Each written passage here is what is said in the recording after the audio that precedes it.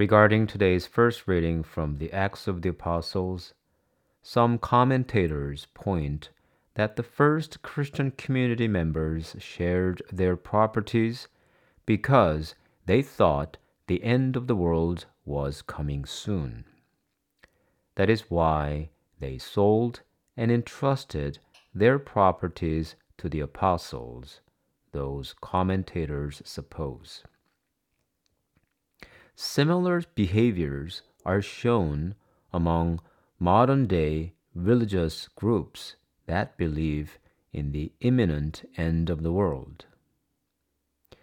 Followers sell everything and give it to their community while they stay together in a commune.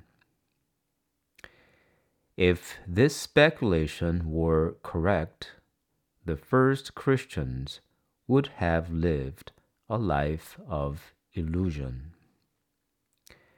For the last 2,000 years, Christians did not see the second coming of Christ. It seems that following generations of Christians realized the end of the world was not coming soon and started building cathedrals and basilicas that would last hundreds of years.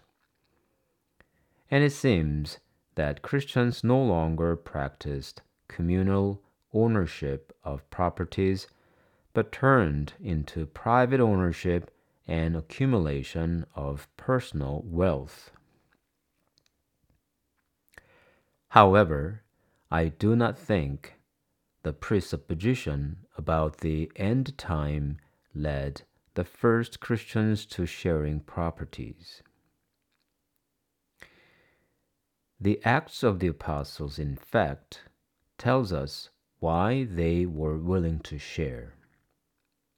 It says, the whole group of those who believed were of one heart and soul.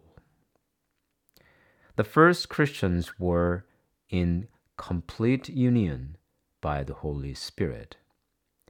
When Christians live by the Holy Spirit, they recognize Christians as families in Christ. Since the Holy Spirit is love, it was natural for them to share everything as an expression of love. Moreover, when the Holy Spirit dwells in Christians, they no longer worship money and wealth. Instead, they can utilize them to promote the gospel and give thanks and glory to the Lord. That is how the first Christians were happy to share everything. When the Christian faith was no longer under persecution, Christians expressed the faith outwardly. They did not spare and save when they built the house of the Lord. That is why we inherited awe-inspiring basilicas and cathedrals from our ancestors of the faith. Whether poor or rich, common or noble, everyone was equally God's child and shared the most advanced parts of the culture inside those churches.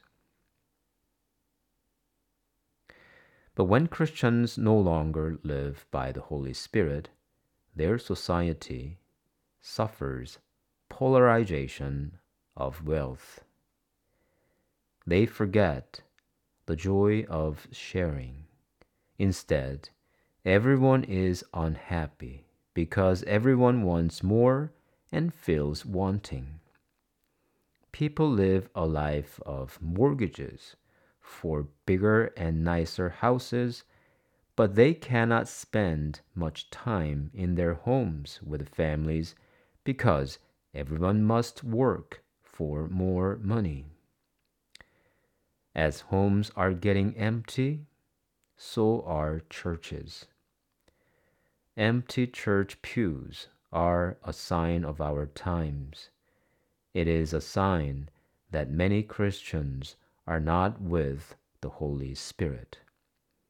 Christians do not share. Maybe some money, but not much of their time. The first Christians' sharing was not an economic system.